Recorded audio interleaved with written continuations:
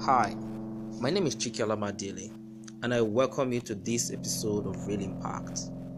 In our last two episodes, we talked about dealing with failure, and tonight we will be continuing with the series and discuss yet another tip on how to handle failure. Avoid unhealthy practice. This is one important aspect of dealing with failure that we are going to talk about tonight. Some people try to hide their pains when they fail at something. You might hear them say something like, "I didn't really want it anyways," or "She wasn't really the girl I wanted." That's after he has been dumped. But trying to hide the pain won't make it go away.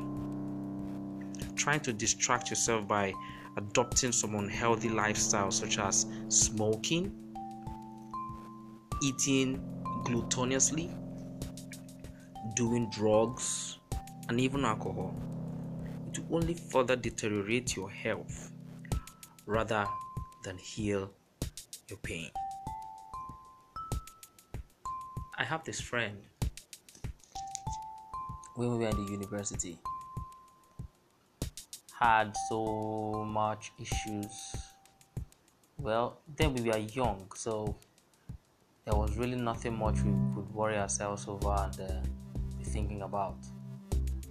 And then this friend suddenly took to smoking because he felt that was the only way he could drown his pains.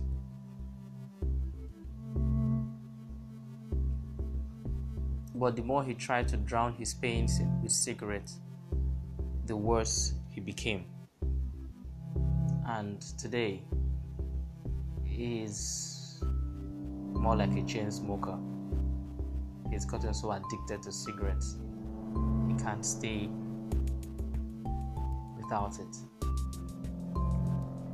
You don't have to jeopardize your health because you failed at something.